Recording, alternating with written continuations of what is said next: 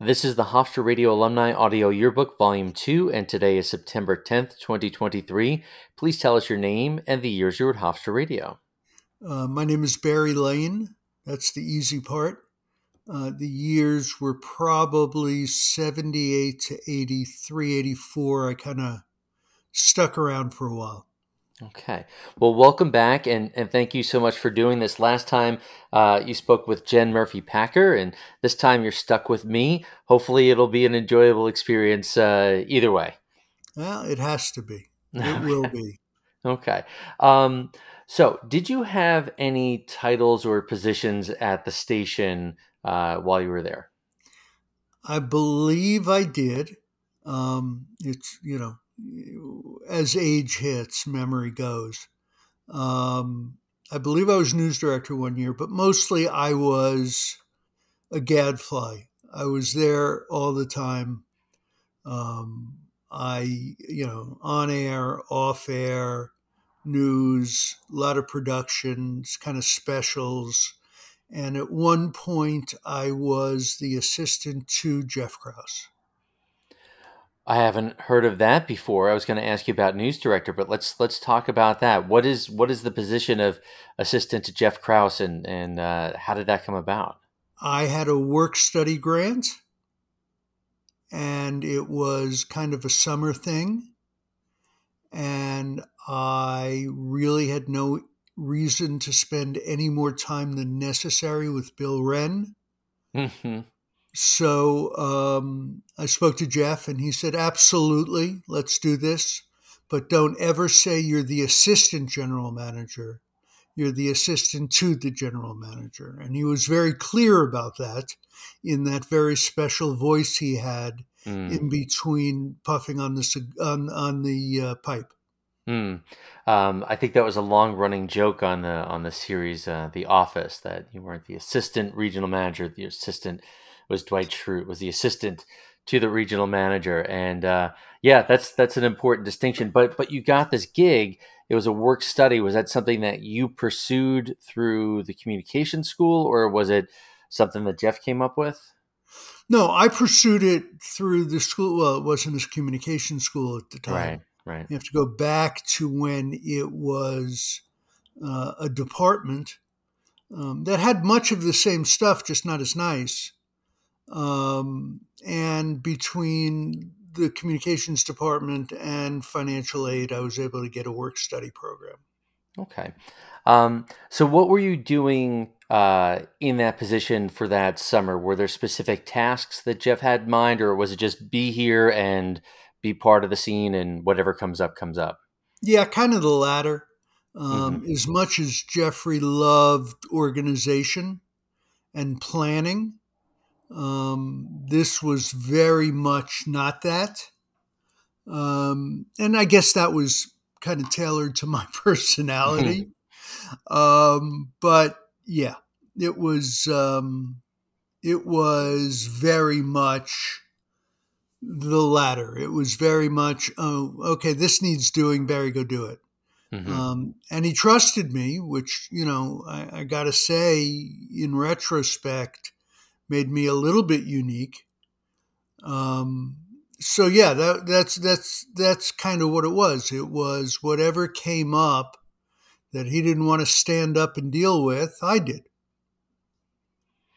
That is an important position to have, because there are so many things, and to have someone that you trust and is capable of doing things, that is, like you said, that's a big feather in your cap coming from Jeff Krause. He didn't suffer fools, and he didn't give opportunities to people who didn't demonstrate some ability and trustworthiness. So and also commitment. I have to say, my commitment was okay. I was concurrent with Scott Cinnamon, and I was concurrent with Sue Zizza, and there were nobodies as committed to the success as they were. And it's something that, we all kind of gathered around and appreciated the support, because it was kind of a little osmosis through the team. When I started doing the sports stuff, which was great fun, it had nothing to do with anybody other than Todd and I and Mike Harrison. And we just, we ran at it. It's kind of the Jeff approach. There's a wall, knock it down. Mm. So that summer, you mentioned Yeah. Scott and Sue. Usually, summertime is, it's a skeleton crew. A lot of the students go home. There's not as many commuter students around. Who else is That's why around? he needed me. That's Yeah, why he needed me. And I don't mean that in a self aggrandizing way. right. He needed an extra pair of hands because if you didn't have an air shift, you weren't there. And there was other stuff that needed to get done. I couldn't tell you three of them, but I know that it got done. Right. Keeping the station on the air, doing all the things that need doing, that the mundane things. It's part of the process. And when you have more bodies around, that can be split among many hands. But Yep. um, Yep. Yep. that's Yep. Yep. Yep. impressive. Yeah. So in the interview with Jen, you talked about being news director, and I can't remember the exact phrase, but you said, I guess there wasn't a lot of news that year or something to that effect. But you did a documentary Yeah, I did. And I about loved Vietnam it. veterans, and I, I loved it. I don't know if anybody's ever heard it in the 30 years since. But I loved it. I thought it was timely. I thought it was, I had some really interesting people. I was lucky to learn that the head of the Vietnam Veterans of America was a Hofstra grad. hmm, So he played a large part in it. And it was, we chose music tracks very specifically. We organized it. Nobody ever said it had to be 30, 60, 90 minutes. It was until it finished. hmm, And it could have been a series, but I didn't have that much energy. So it was as long as it needed to be. The footage, the sound recording was really good. Clearly not done by me. Somebody running the board, and I think it was Steve Spencer who really gave me some very strong advice throughout, and it was nominated for a couple of awards, and that's not why I did it. I did it because it was a year before the formal anniversary, so it was a lead up, hmm. and I thought it was pretty good. I have so many questions to follow up here, but I want to get back to that, the germ of it. Why was this an idea that you came up with? How did you come up with the idea of doing this documentary? How did it start? I was reading something, something we don't do anymore. Mm, I was reading something and it was talking about, let's see, this was 1981, 82, 83, and it was a 10th anniversary of fleeing Hanoi. mm, And so I said, well, you know what? There are a lot of vets on the island and in our listening area and overall nationwide. So the title of it really told the story. It wasn't just historical, it was Vietnam 10 years after. How is it going? And it was mm, all about the vets and how they were adapting and where they were getting support and how they were supporting each other. And I just thought it was a really interesting take on what were going to be a bunch of rote um, retrospectives. And I wanted it to be a little bit of a prospective. mm, mm.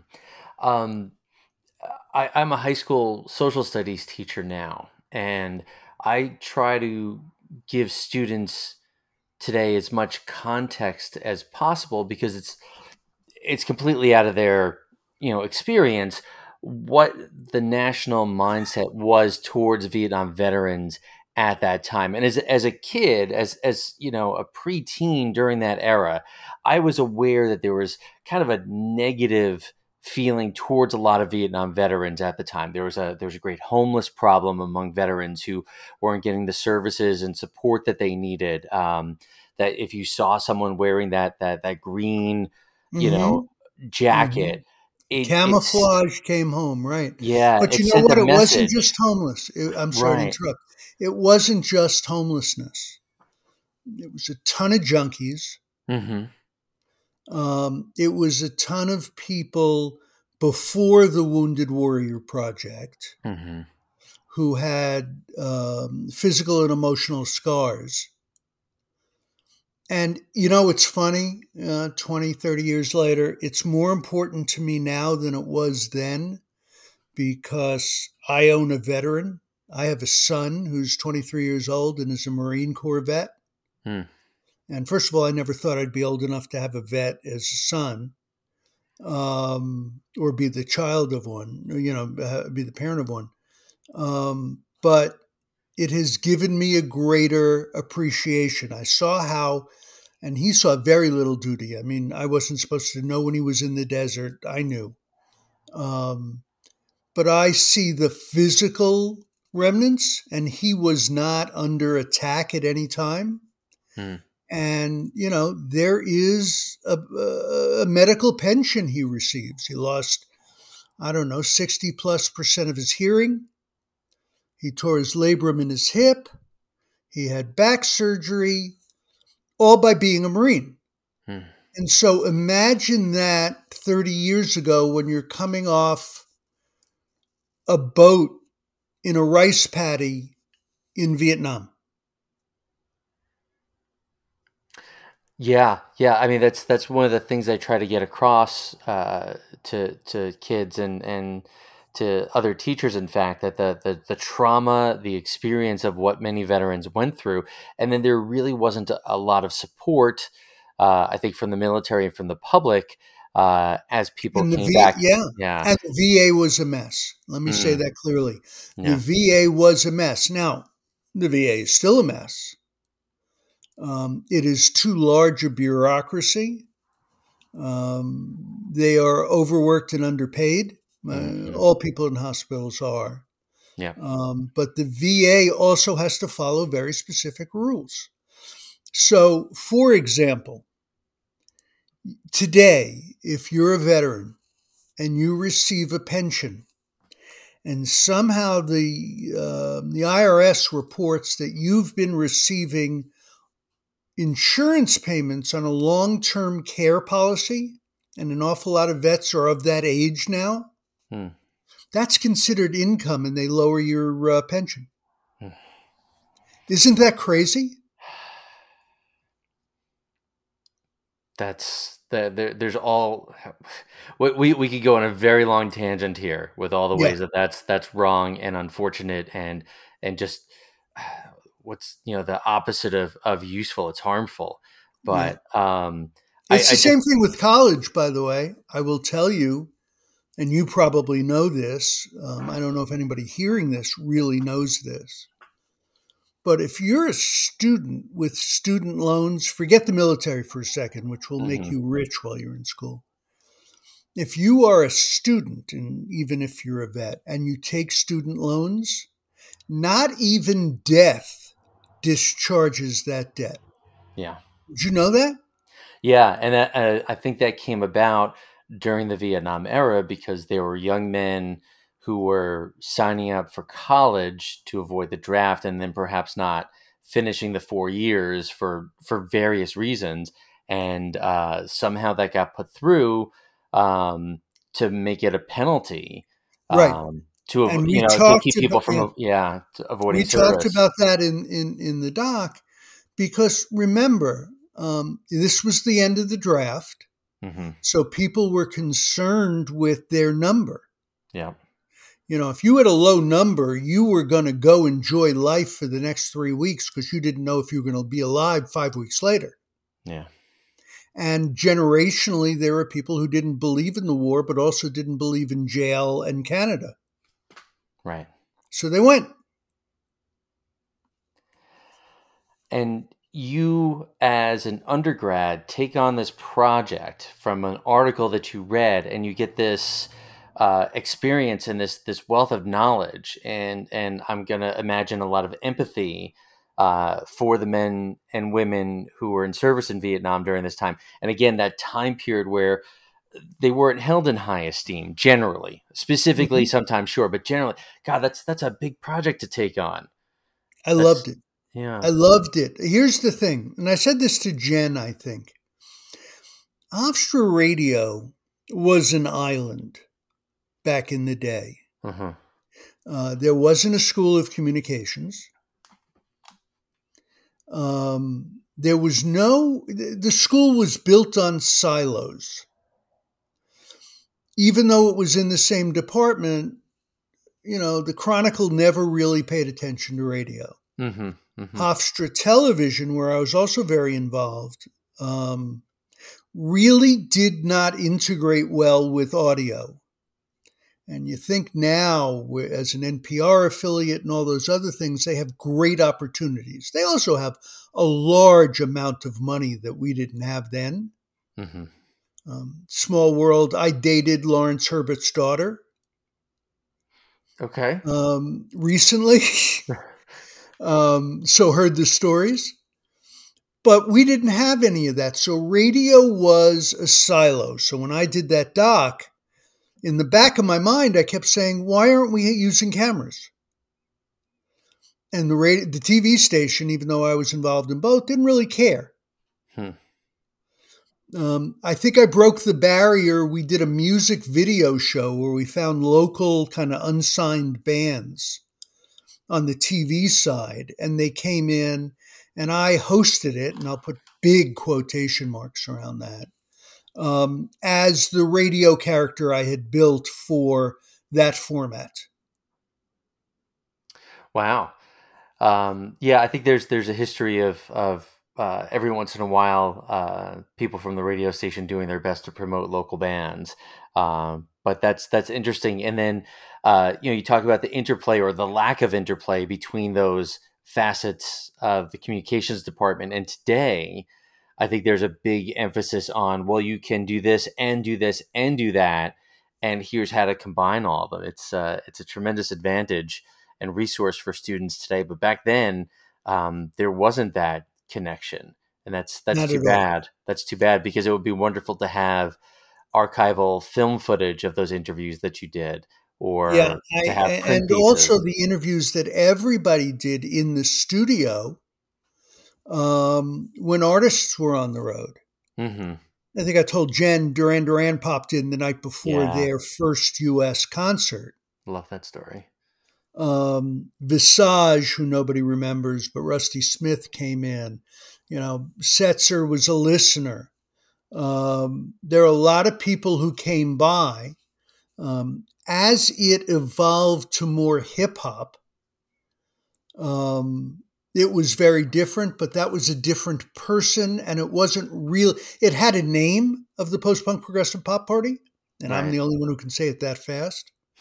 Um, but it became a hip hop show under the Jeff. vision of Jeff Foss, Yeah. the late Jeff Foss. And Jeff was an interesting guy. Jeff was never a student at Hofstra.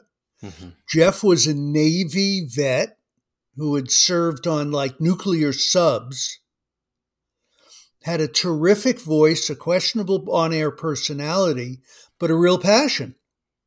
And he made a real dent in the early-ish days of hip-hop. I mean, we all played the Sugar Hill Gang, Mm-hmm. and DMC and all of that, particularly because Run DMC was local. Yep. But he really, really, really made that change, and it really did redefine what the P5 was, and I think it should have changed names, because I think the legacy that Bob Goldsmith and Sal Licurdo and Jimmy, and to a lesser degree because I guess I was number 4 on that list, really created.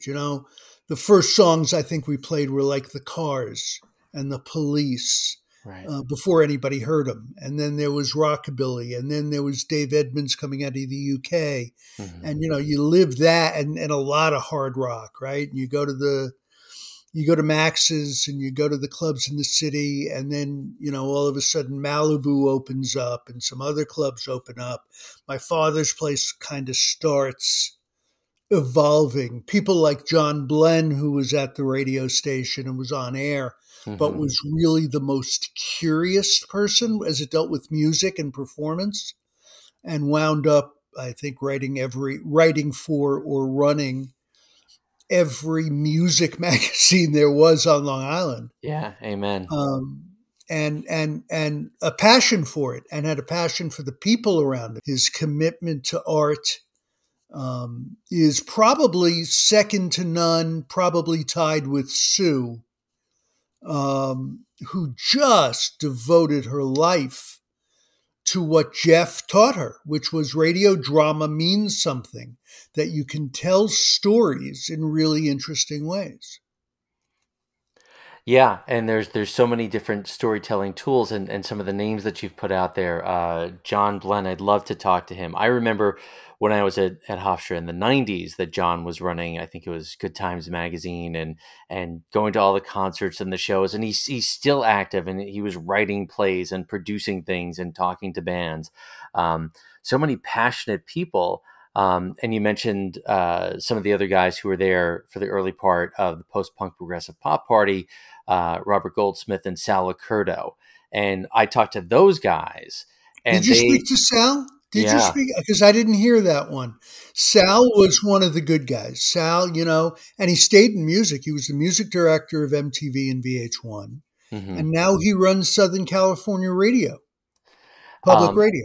yeah. It was really interesting talking to those guys because Bob Robert came up first, and he basically said I was really into the music, I was really into the scene, I was going to every record store, I was buying as much as I could, I was going to the clubs, but I wasn't necessarily making friends with station management. And Sal, on the other hand, came in very much like, I want to do radio, and I've got, management chops and editing chops and production chops. And the two of them somehow got linked together. And then, right after I talked to Bob, I talked to Sal, and their stories matched up that, they had different talents and different interests, but they helped bring that show together. And then I remembered your conversation with Jen about your participation in P5. So I just wanted to double back to that idea. And what do you remember about those guys or other people who were working on that show in the early days?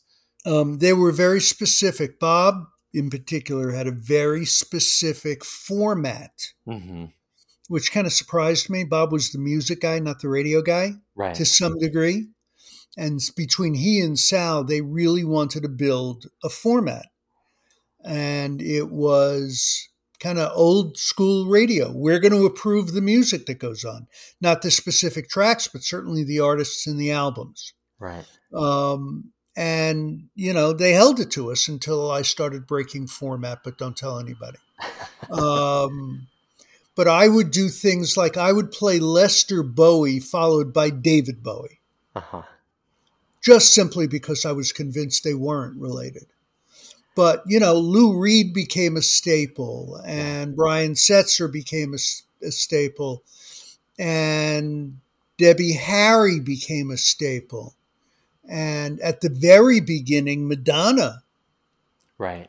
was a staple, and we'd go see her, and she was boring in her first shows, and we never understood how she became who she became. But, the dancer in her came out and the performer in her came out, and we were there. And then kind of the music changed from the Ramones and Lou Reed and all of that very heavy New York influence. And then it came from the UK. And Yeah. Bob would go to Rough Trade and he would look for imports, right? Music, music, music. Yeah. He would look at imports, he would sample them. And then it became the new Romantics, which we took before anybody else. And whether it was Visage or it was Duran, was any of those guys, we were there.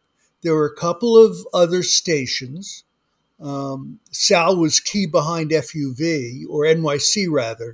Yeah, WNYU after he left Yeah, Hofstra. Yeah, right. Um, and PLJ had some of it. PIX had great stuff, but it was not commercial and they couldn't live with it. right. Because remember, we were commercial free and God knows we had no income. Um, even Sweet Olson had more money coming in than we did. Yeah, Swede was a big money maker for the Yeah, station for a long time.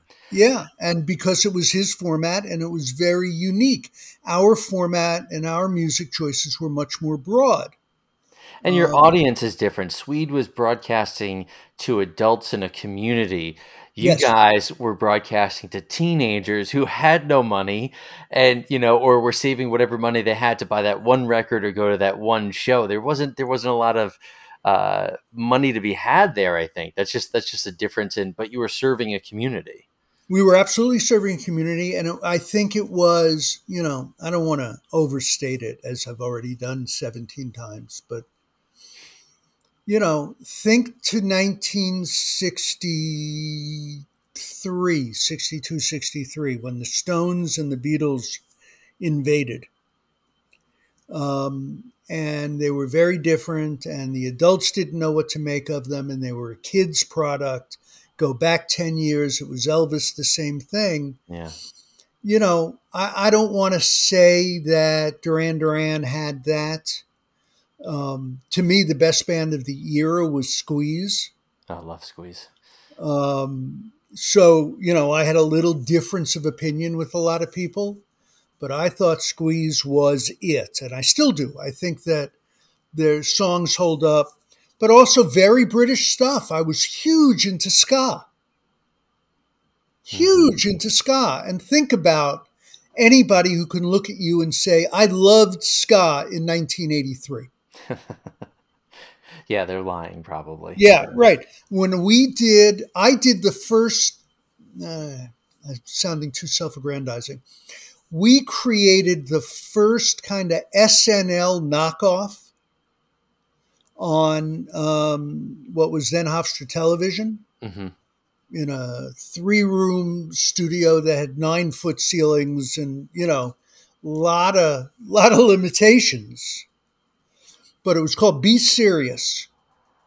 And the reason it was called Be Serious was when we did our news segment, it was BS News. Nice. Well played. And but the theme song in 1982 was Madness, One Step Beyond. Fantastic.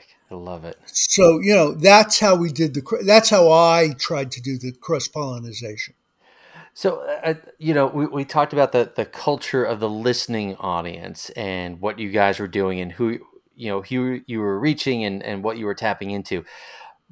But I've heard from some other people too about that time that the idea of doing the P5 kind of, it's not rock and roll, but a P5 kind of rock show, as opposed to changes or the folk music that was there before. There's a little bit of a difference in opinion. There were some people who wanted more of a classic rock and roll kind of show. And then you guys are coming in with the new wave and the ska and the punk stuff that it was very different. How do you remember how that was received or pushed against? Yeah, I do. And the ironic thing is, I was doing the other shows at the same time. A I well-rounded did individual. Yeah. classical. I mean, listen to this voice and imagine me doing classical. Um, but I did folk, and we would have people come in.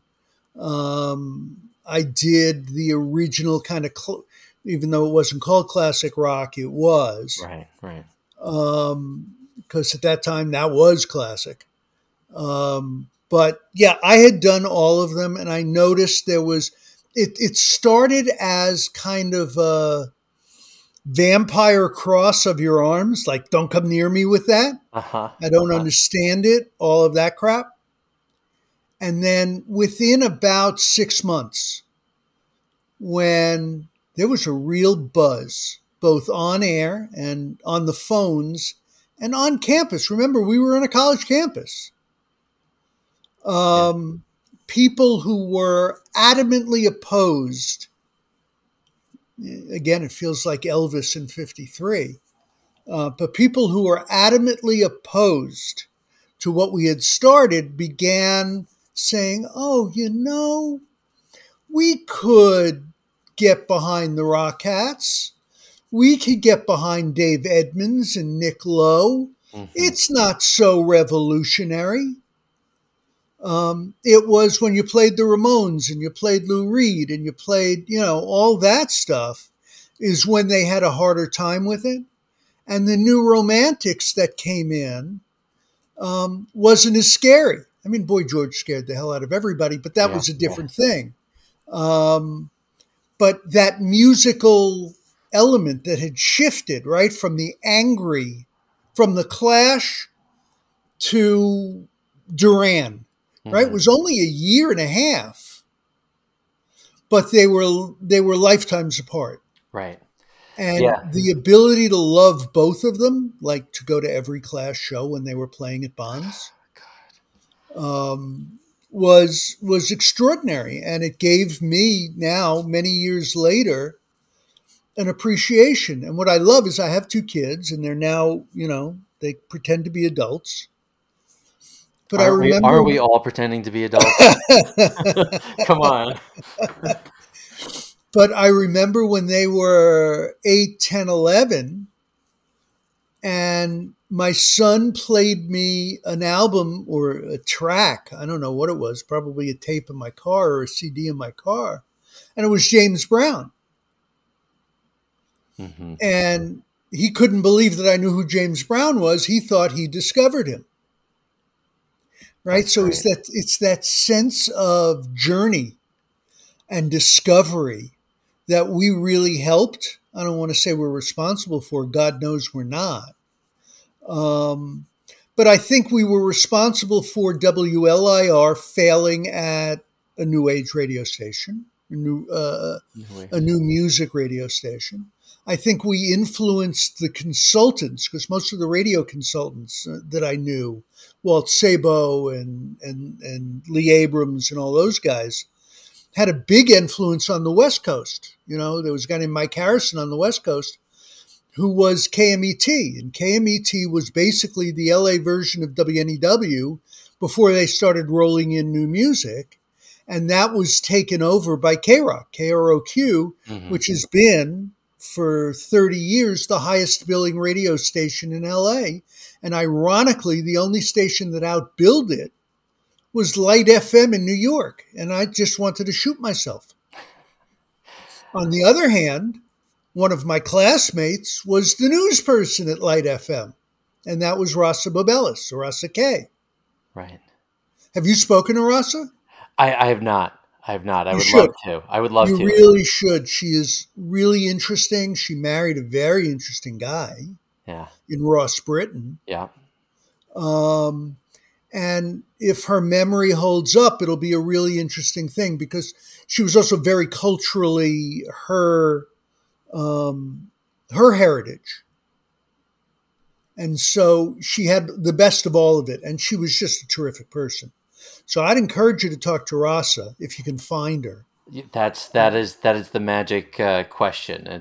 I'm doing my best to reach out to people, and if I can get them, I definitely will. But yeah, her name has come up a number of times, and Ross Britton and his influence is probably one of the reasons I wound up at the Hofstra radio station, because a very good friend of mine was a huge fan of his and a huge radio junkie, and I was sort of going along for the ride. So it's kind of funny how these things bring each Yeah. other back. But I want to double back earlier, because you mentioned a name that's very important and dear to me. You mentioned Steve Spencer and Yeah. working on that documentary together. And I'm sure it'd be hard to pull up. You said he pushed you on several things, and if not the specifics, because I remember him giving me great advice when he was the interim assistant general manager in the 90s when Jeff took ill. And I remember him giving me such good advice and pushing me in specific ways. I'm wondering if you remember what it was like working with him on that project. It was very interesting.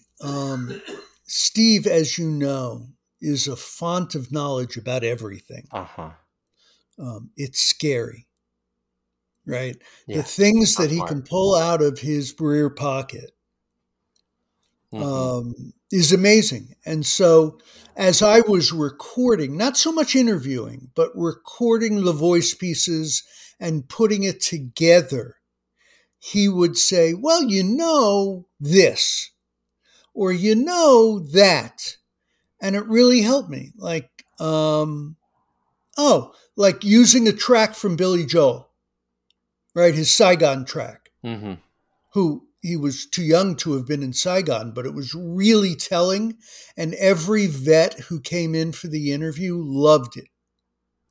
So that became a very important part of the production, and it was his idea. Mm.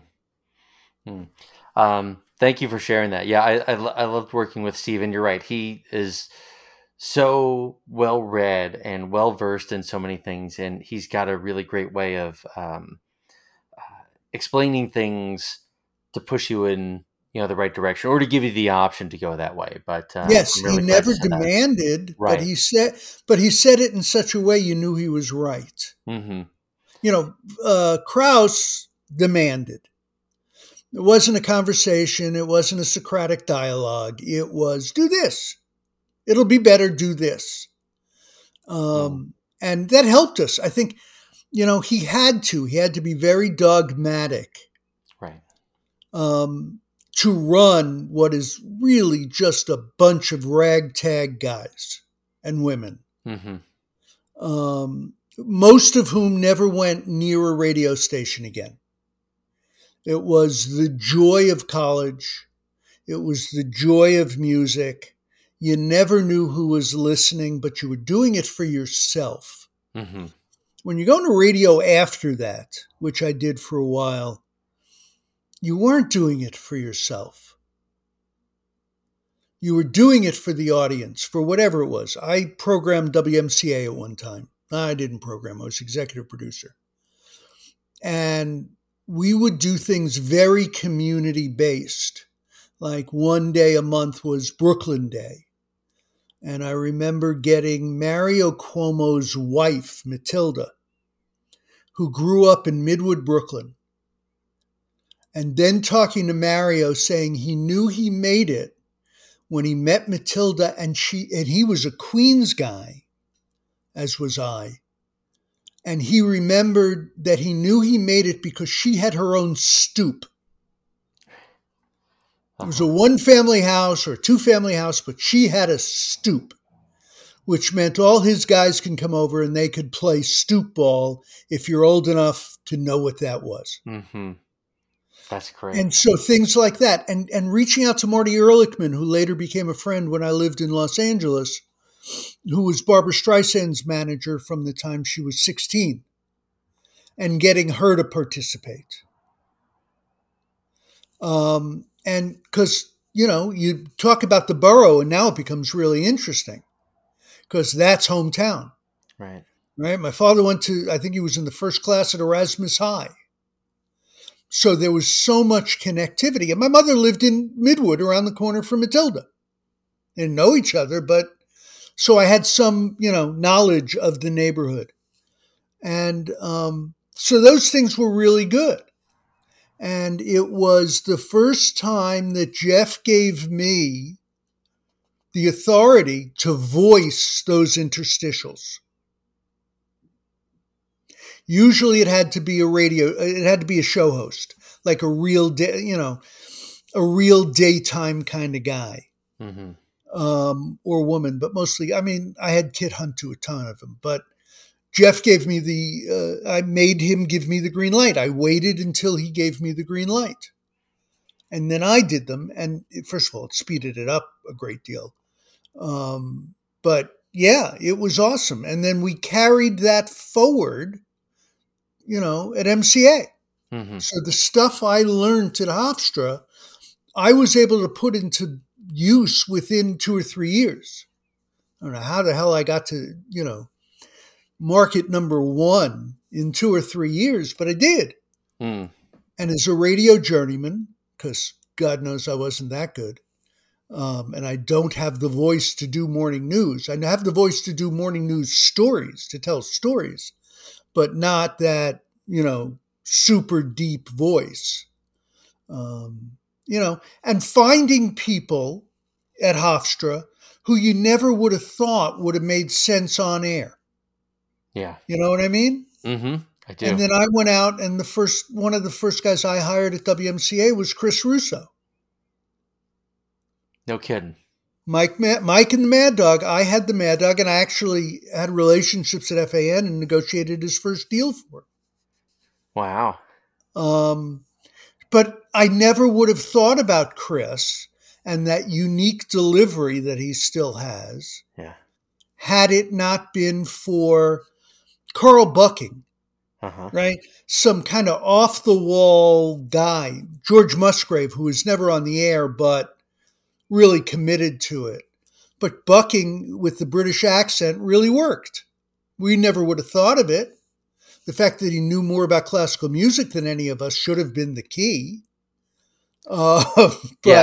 There's another guy who knows a ton about everything. That's another very smart person there. Yeah. Right. I mean, look, we were never going to put Mike Kluger on the air. I don't think Mike wanted to be on the air. I think that was his perfect role. Yeah. But the truth is, the station wouldn't have been on the air without him.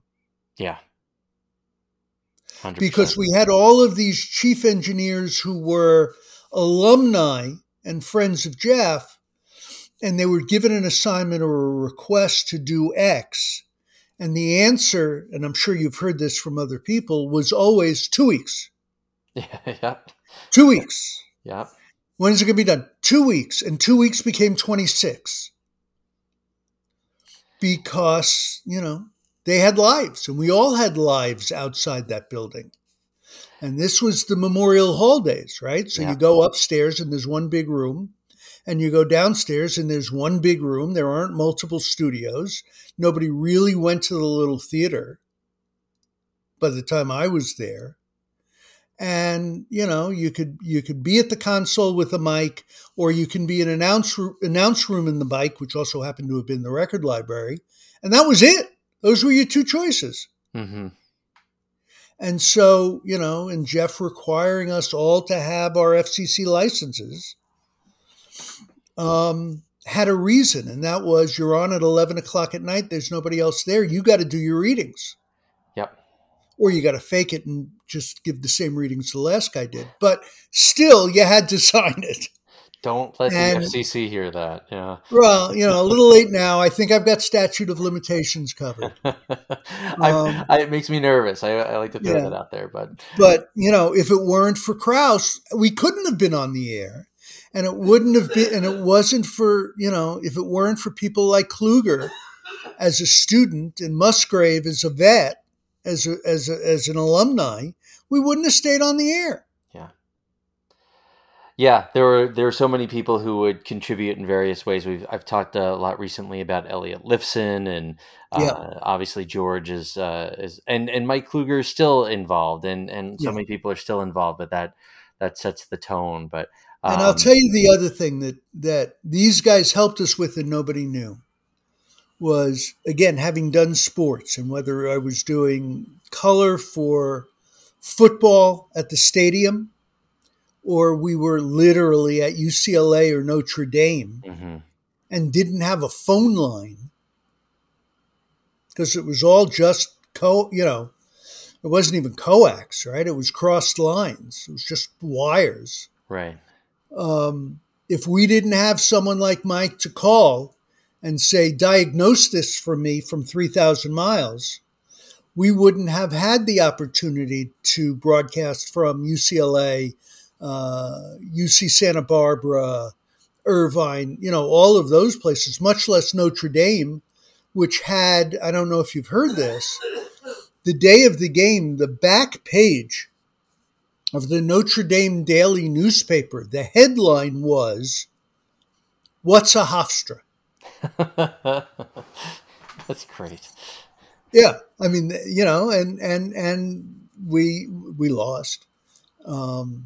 But, we had a presence. Yeah. and having the ability on the radio to communicate the environment was really special. And it was very rarely one person. Sometimes it was two or three.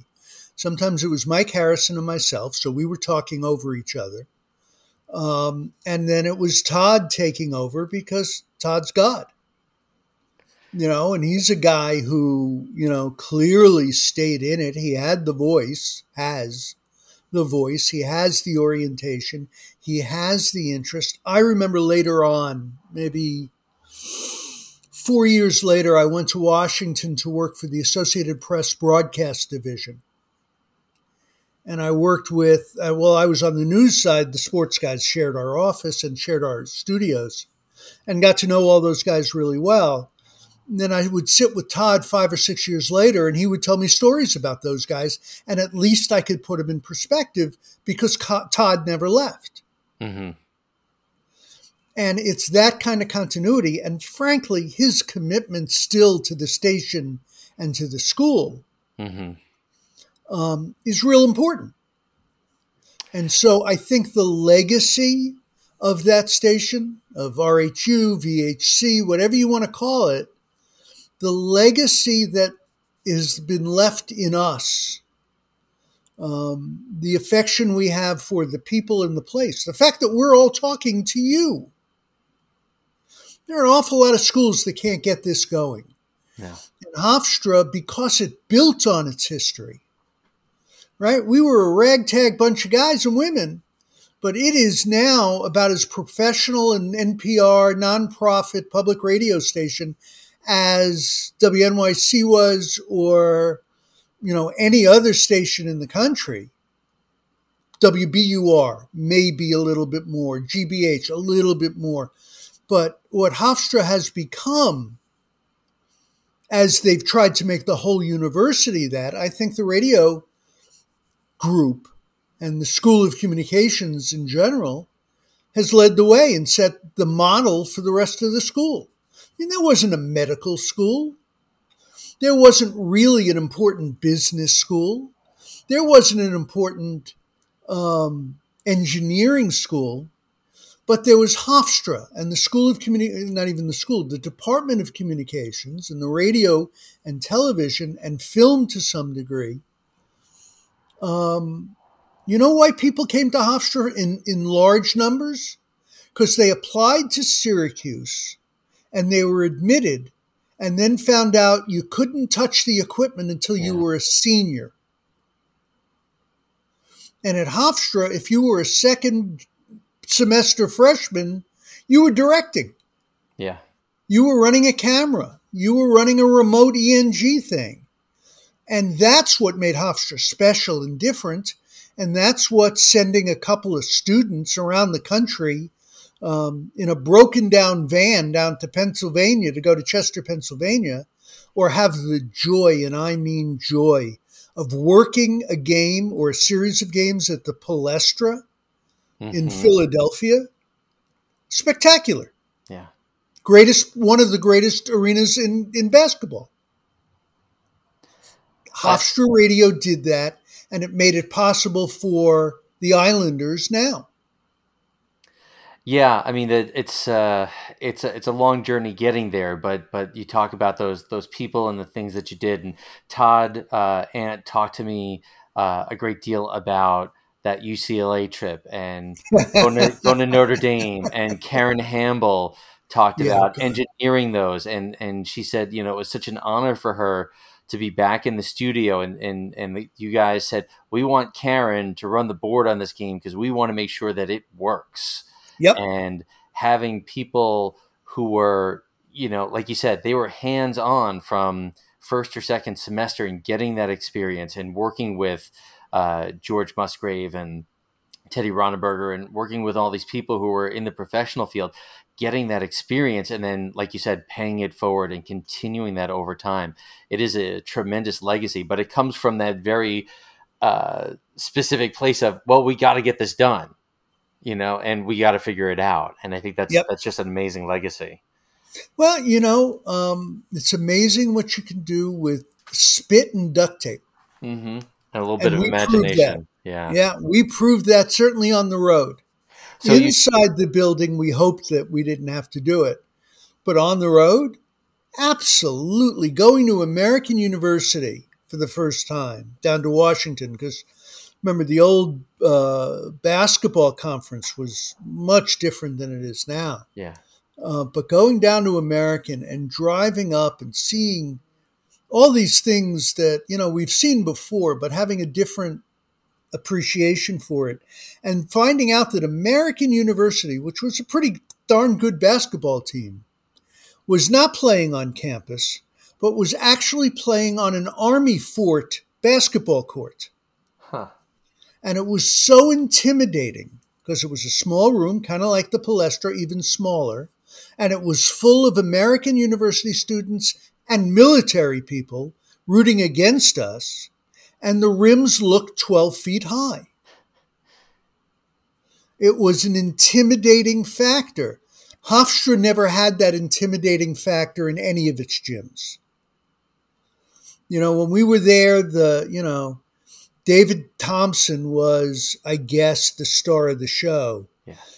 And I played against David in high school when he went to Long Beach. And trust me, he wasn't a D1 superstar. But he, again, duct tape and spit, and he figured out a way.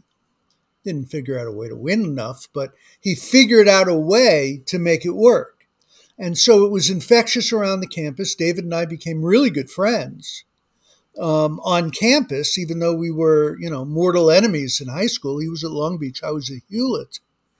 And that was cool. That was really, those things were really good. And when you got Butch Van Bredikoff in my earliest days coaching, well, okay, you got a Hall of Famer. Right, so there were things going on. The Jets head coach was coaching Hofstra football. Mm-hmm. Still wish they hadn't shut it down. Thought it was a tremendous benefit to the school.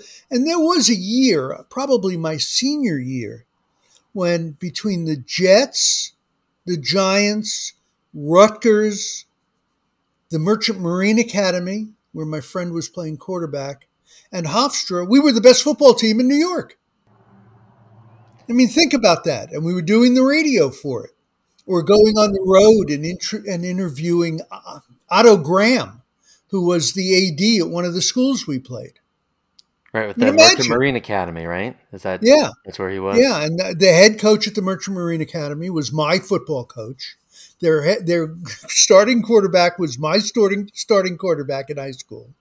But Otto Graham, imagine sitting with Otto Graham for only 5 minutes when you have 155 minutes of questions. Yeah. And you learned at Hofstra how to do that. So it really was, I don't want to use the word too strongly, but it was an internship as much as it was just a college hobby. Well, you were interning, the equivalent of interning at any professional radio station in America, and that's what helped me get work right out of school. Yeah, I think it was much more than an internship. You guys were doing the work as opposed to Syracuse or other schools where you stand by and watch for 3 years. You guys were doing the things, and that's there's nothing more valuable than that. I'll tell you one name that you haven't heard. Okay. And that's because I don't think you ever did a radio shift. And his name is Rod Houston. You ever hear that name? Nope. You got me there. Rod Houston was not. Rod Houston was actually one of the first senior guys at Tommy Boy Records, talk about hip hop, in its 50th anniversary year. And he went on to do voiceovers. And that's why I mention him. He's in the Voiceover Hall of Fame. And never did an air shift at the radio station. And if you can find him either in Manhattan or in Philadelphia, you might want to ask him why. Okay. We'll do. We'll get on the trail and see if we can find something. Do you know why? No. Okay. No. Okay. I really don't. It may have been a distraction to him. It may have been he thought he was doing TV. It may have been any number of things, but he had a love of music and he had an infectious personality, an extraordinarily terrific guy. Loved him as a friend, never showed up at radio, don't care. But when he went into voiceover work, I kept wondering, gee, why? So maybe it's an interesting conversation to find one or two or three people who got away. Yeah, I've tried to get a few people who were involved in some amount during your era or a little bit before, and common refrain I get is, "Well, I didn't do much at the station, but I still want Right. to know the stories. I'm still working on people. I'm not giving up." But I mean, I'll like just Lisa Glassberg. uh-huh. You know Lisa? Yes. Well, I know of. Right, Lisa G. Yes. Lisa G and I went to the same high school and the same college. Didn't know each other well until she really bombed during her audition at the RKO radio networks when I was there. But don't tell her I said that. Okay. Although you're going to put this on the air and she'll know. But, Lisa had a very long, successful career. You Yep. can comment on it whether you liked it or not. But where the hell was she at the radio station if she really had a passion for it? Yeah, some people managed to go there. A guy who was there when I was an undergrad went on to a very long career at WBAB as the morning show co-host, JP, and he did some stuff at the station, but he wound up with an internship and he got into a career, and it's one of those things like, gosh, I guess we should have used him more or done something, but everybody's got a No, different path. it wasn't Jeff and it wasn't the station, it was the person. Yeah, He yeah. he had a mission. I mean, he wanted to work with Bob Buckman. Okay. I never thought Bob was the greatest program director in the world until he became a great program director. Have you spoken to Sean McGowan? No, that's another name to add to the list. All right. So Sean was there when I was there. And I believe for a period he was the music director. Not a lot of on air, but a passion for process and the subject matter. Sean went on to be one of the most quoted Wall Street analysts about the toy industry in the Huh. world. And again, an extraordinary amount of knowledge in that head. Might not have been on air, but there are a lot of people who weren't on air or shouldn't have been on the air that were still part of it. And Sean's a great example. Okay, more work for Trish, me. I love it. I'll give you all the names, right? Did you speak to Kit? No, Okay, have you not got been to able talk to to get Kit Kit. Hunt. Okay. You got to talk to Kit Hunt. There was a woman when I was there who was doing news by the name of Trish Szymanski, and Trish was fantastic. Went on to local radio. I mean, did that, small station, small town Delaware thing for a while and went about her job, and she was very talented. But she didn't do that much at the station, but she was really, she was good and she was committed. And I think I know this station, and I know not the influence of Jeff, but the aura of Jeff played a large part for a lot of us. It was A, I don't want to disappoint him, Mm-hmm. but it was B, yeah, we're in college, but let's take a professional approach to this. And C, it was, you got a light, I need to light my pipe. And so if you take those three things together and then go to his home for dinner or a party or whatever, that was Jeff. Expecting the best of people, pushing us, really pushing us. Walzewski, same thing. Mm-hmm. Walzewski as chief announcer, in retrospect, means we had slim pickings. But he was really good at it because he took it seriously. And Jeff gave him the authority right? There are three things you need in your life. You need authority, accountability, and you need responsibility. If you're going to do something, if you're going to run a department, you're going to run a business, those are the three things you need: accountability, responsibility. And I will tell you that Jeff gave us the power or the authority to do those things. And that was and is an eternal learning experience. Amen. Amen. Barry, we've gotten 60 minutes into this conversation, and I've asked two of the questions on my list. We've covered a lot of things, but as you predicted, we would have a far-ranging conversation, and maybe we'd get to the questions, maybe we wouldn't. I'm going to try to fold some of my questions from what we've already talked about into the list of things that I have. So I want to get us back. Is there a story that you always tell when talking about WVHC? It would have been primarily the early days of the post-punk progressive pop party. Yeah.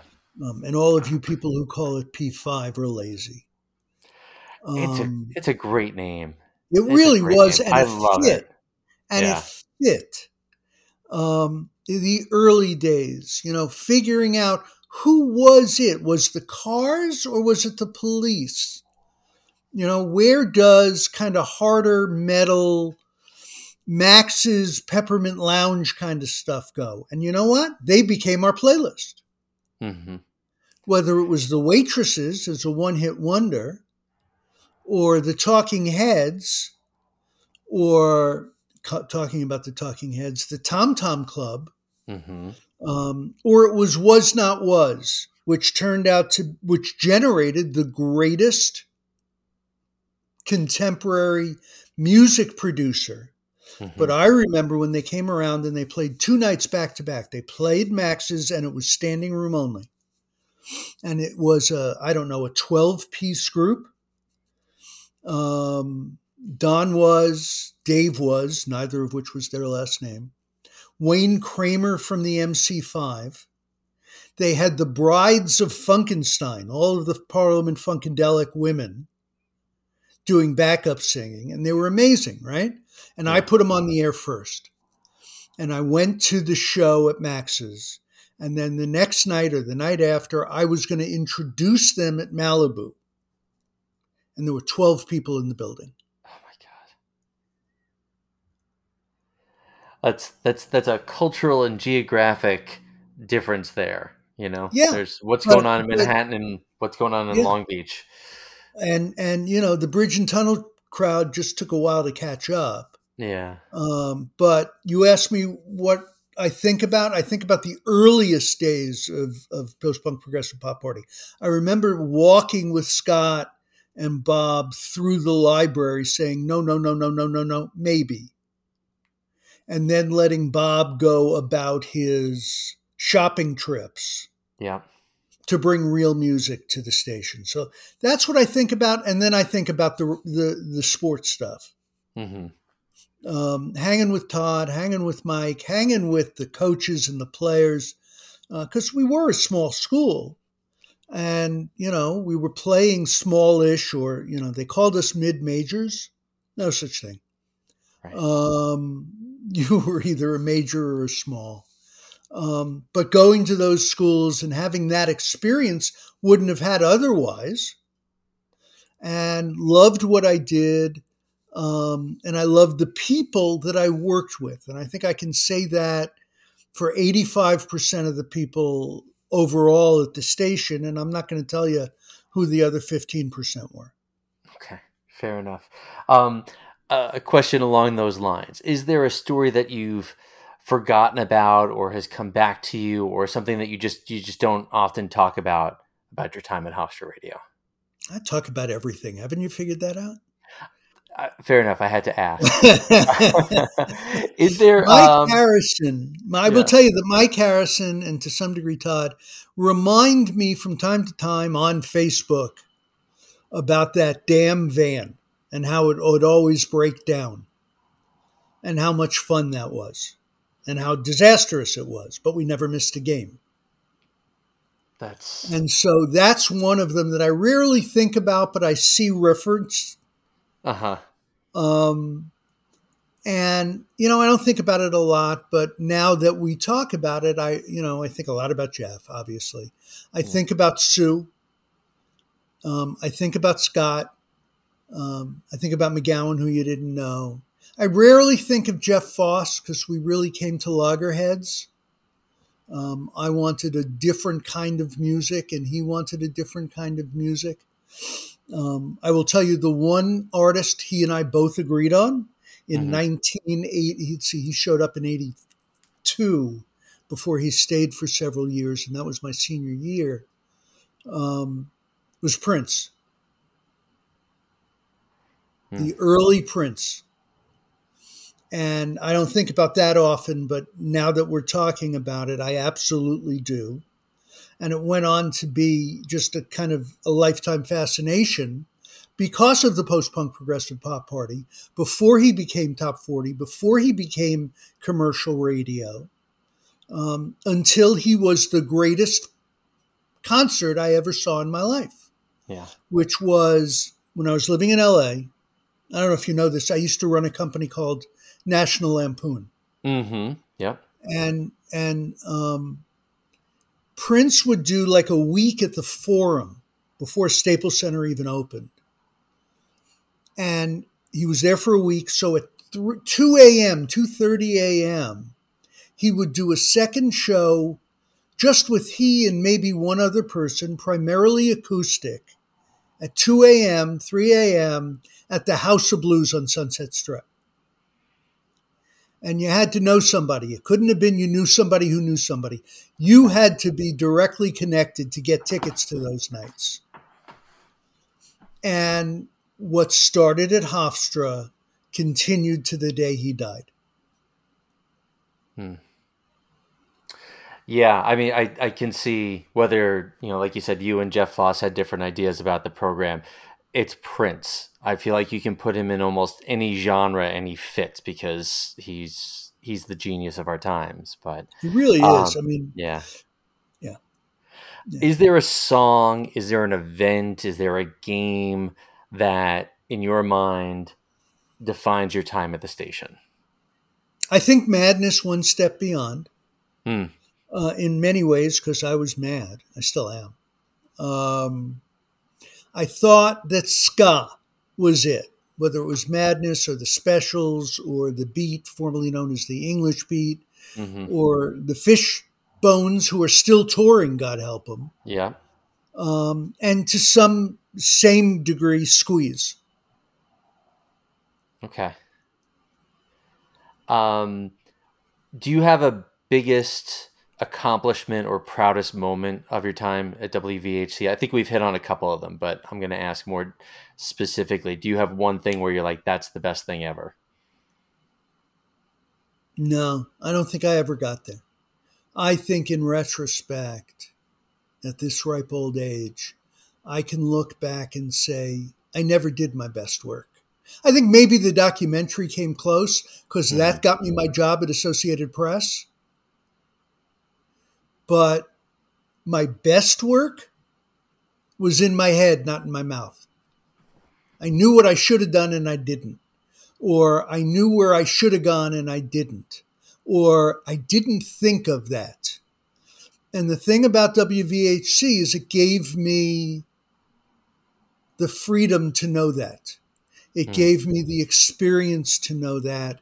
It gave me the ability to watch other people do it and say, geez, why didn't I think of that?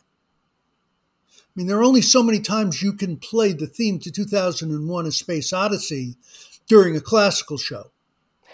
And I'm not a classical guy. I wasn't a classical guy, but you had to do it if you wanted to do anything else.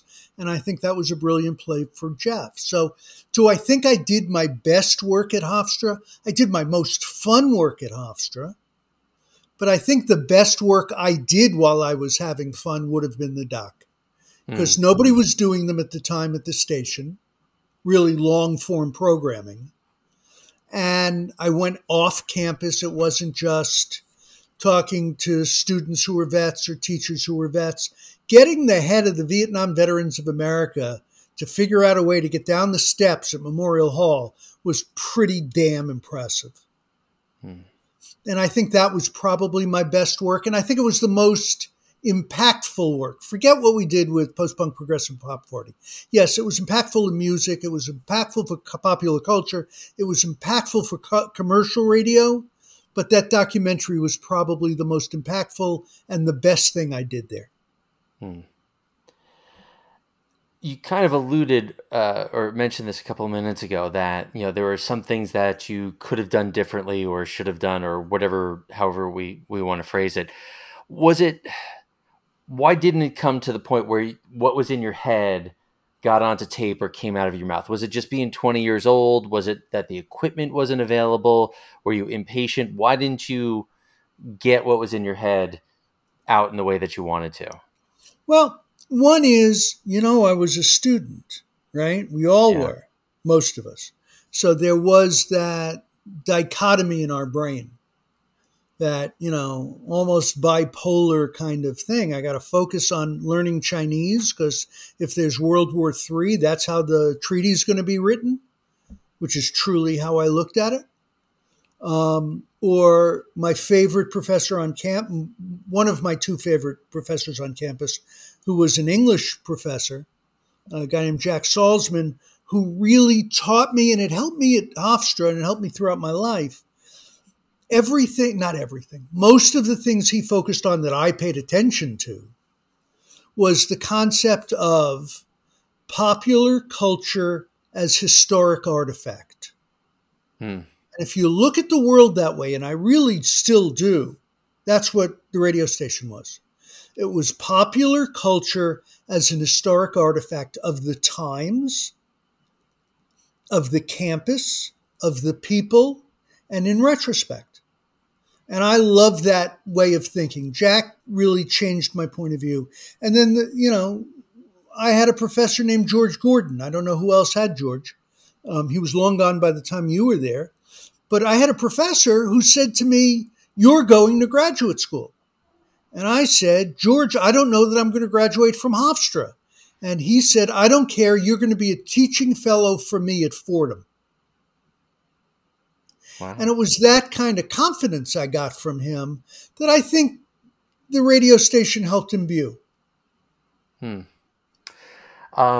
Obviously, you threw yourself into a number of very big projects that we're still talking about today, and the station meant so much to you and does. Was there ever a time where you got frustrated or you were ready to leave or walk away and just said, I don't want to do this anymore, or I don't know if this is the right place for me? No. I was a misfit in a band of misfits. We were very strange people. I mean, many of us, I hope I wasn't one of them, but many of us didn't just fit in anywhere else. Yeah. This was the place where we could be us. And I think that any student who comes into that station now or going forward or into the department now, particularly TV also, and journalism.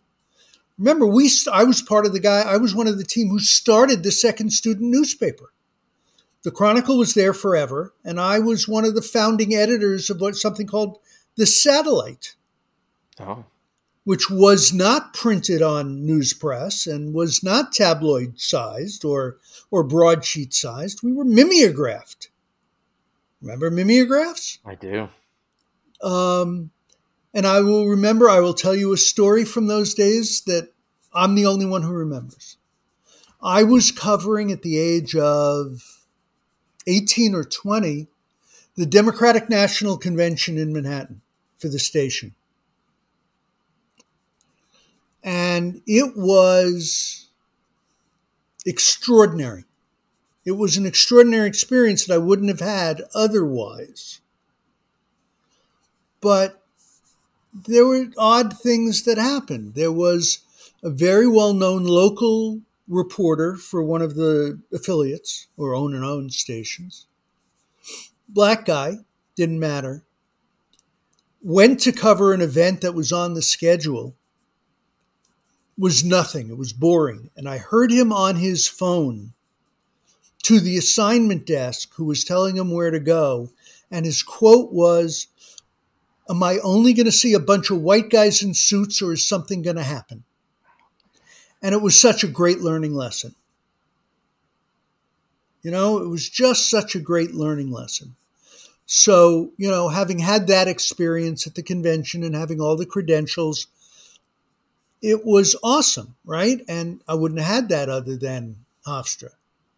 So I can look forward and say, again, I didn't get the job at the Associated Press if I didn't have that documentary. And then got to be the, lead daytime, early evening producer on an AP broadcast. To remember the day that Larry King walked in with a guest because his studio at Mutual broke down. And he used one of ours. It's just experiences like that never would have happened but for Hofstra. So I really want prospective students to know that this is not the end, this is the beginning, and be a misfit, it's okay. Have a vision or a dream and follow it. We all did, to one degree or another. And Hofstra Radio sits in our hearts and in our brains, whether we recognize it or not. Yeah. And I think that's, that welcome to the wonderful world of Jeffrey C. Krause. Yeah.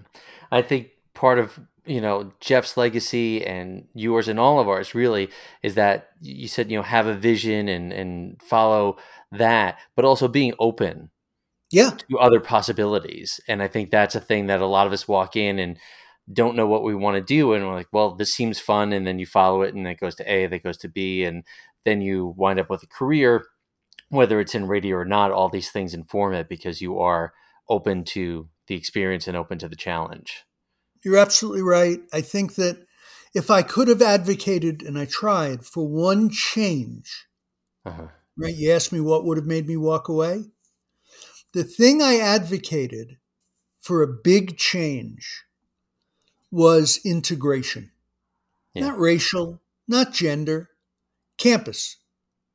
That radio was truly a part of communications, not that thing in the basement or Jeffrey and the station office off around the side as an entrance, but that it was truly integrated into the media, into print, into TV, into the film department, right? We basically had a building full of possible music supervisors who never knew that existed. Yeah. And that integration, and I understand it's far greater now, but I think we're all the lesser for it on one side and the better for it on the other because we had to figure it out. Yeah. Yeah. I think there's so much value in the figuring it out part, and we only have 2 of the 3 things we need. You're still got to figure it out, as opposed to now there is that integration and all these things that come together. I think there's value in both, but it's I think you're about 45 years ahead of schedule as far as I'm not old enough to have been 45 years ahead of schedule, and if I am, never say it again. Okay, fair enough. Let me switch gears here. Earlier, I mentioned the UCLA trip and Todd and you chuckled, but we kept moving on. And I really wanted to know what that chuckle was about. So my tie-in question in here is, what's the funniest thing that ever happened to the station or something that makes you laugh to this day? Wow, that's a great question. I mean, I don't know that anything really made me chuckle. I was always laughing. I was always high. But it was just a sense of, remember the line from Jerry Maguire? You complete me? Mm-hmm. I think Hofstra Radio did that for me. And I don't know that I can think of a single hysterical experience. Being at UCLA, being at Notre Dame, traveling with the reporters, the print reporters who covered Hofstra basketball or covered basketball in the New York metro area. There were some really interesting people. Brian Burwell, who went on to a massive career. Steve Marcus, who was at Newsday until there won't be a Newsday. Those kinds of guys. That was really interesting. And the pickup basketball games we would have before and after games. That was great. I remember the trip from, I guess, Westwood to San Diego when we went to the University of California at San Diego, which, for the record, is the prettiest college campus I've ever been to beginning that day. But we stayed in a motel, and every room had its own swimming pool. Don't know how it happened. And it was Hofstra, so we were paying no money. But that was kind of cool. Yeah, I don't have one of those things that makes me laugh. I have a lot of those things that make me smile. Fair enough. It sounds like there was a lot of joy in your experiences. There really was. I think you're absolutely right. I think the people, and it becomes self-selection, right? There were people I were not friendly with, but, Todd and I are still friends. Todd and I go out for dinner, monthly here in Florida. John Valenti, who nobody mentioned, was the sports editor of the Chronicle and did some radio sports with us. Interesting guy, spent 42 years at Newsday. Wow. In the sports department. So there was a lot of that kind of success that came out of it. I don't count myself because I just don't. But I believe that whatever successes I had, to some degree, can be laid at the foot there. For example, when I was at National Lampoon, I'm not going to talk about the movies or TV crap. We started a 24/7 Sirius XM radio station when they were first starting their comedy tier. Mm-hmm. And I ran that. Right? And I don't choose a title, it doesn't matter. That was Hofstra Redux. That was who can do what in one small room. I mean, we created the same obstacles, not intentionally. Right. It was running on a shoestring. But we were on the air 24/7. We did our own imaging. We had guests come in on a regular basis. It was all comedy. We were across the street from the store, from the Comedy Store, and down the street from all the other clubs because we were right on the Strip. But that was as close to reminiscent and reliving as I possibly could have gotten. And that was, wow, that was 20 years later. Right, and to do that and get paid for it, and it's a pretty neat opportunity. Not everybody gets that to recreate and from that. Scratch. Yeah. And from scratch. So I made all the same mistakes I made when I was there all over again as a professional. Okay, so so here's a question that I usually ask towards wrapping up. But is there a piece of advice that you would have given your 18, 19-year-old self if you had 30 seconds to try time travel and go back and say, "Hey Barry, here's something you got to know"? And I guess that goes for your Hofstra time or for Sirius or any other thing. What would you tell yourself? Do it. Don't take no for an answer. Would 18-year-old Barry have listened to that? Unfortunately, yes. Unfortunately? Yeah. There were a lot of people on that campus in my life who would say, do it my way. Yeah. Do it our way. Or more importantly, do it the way we've always done it, which as I got into the world of radio and television and motion pictures and then digital media, that was the first grounds of dismissal for anybody who worked for me. which was, why aren't we doing it this way? And the answer being, because we've always done it this way, or we've never done it that way. To me, that's the sign of a lack of creativity and innovation. And Hofstra Radio was the embodiment of problem solving creatively and innovating because you had no choice. Yeah, that's the essence of all the interviews that I've done. That is the heart of what I think we've all gone through and what we've carried through in our lives. Well said. If we could create a hypothetical situation, you get a phone call from John Mullen or someone at the station today. We need you to be on the air. Technology aside, would you go back and do a shift? Absolutely. That's Is why God created airplanes. Right, right. Is there any, because you did a lot of different things, is there a particular format? Is there a show that you would do again? I would try. Funny you say that. When I was there, I had an idol in radio.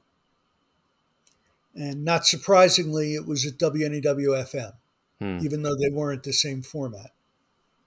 But it was Vince Scelsa. And it was the night that John Lennon was murdered.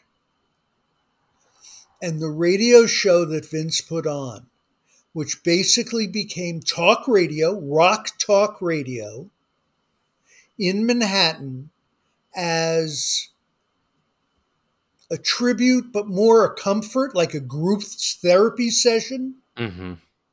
to get through that pain. And if I could ever try to recreate that, I would. Do it. Have somebody call me. Send an airplane ticket. I'm there. I'll do it. I'll do it as Vince did for 14 hours. Yeah. Turn the microphone, turn the airtime over to the listeners. We never had a great talk show, call-in show. Hmm.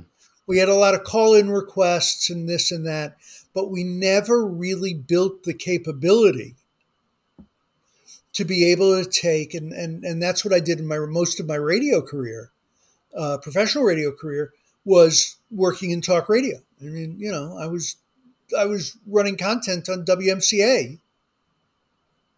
I had the greatest mentor in the world as a program director. Jeff would have loved him, a guy named Rick Sklar. Hmm. And Rick Sklar is a Hall of Fame hero. He was WINS when it was a rock and roll radio station. He introduced rock and roll basically in New York radio. Forget Alan Freed. And Rick he was the guy who coined the phrase WA Beatles C, to give you some perspective of just how old he would have been. And we were at his induction into the Hall of Fame. He asked me to go with him. And in typical Rick fashion, and I'm convinced now, knowing what I do, he was on the spectrum. Okay.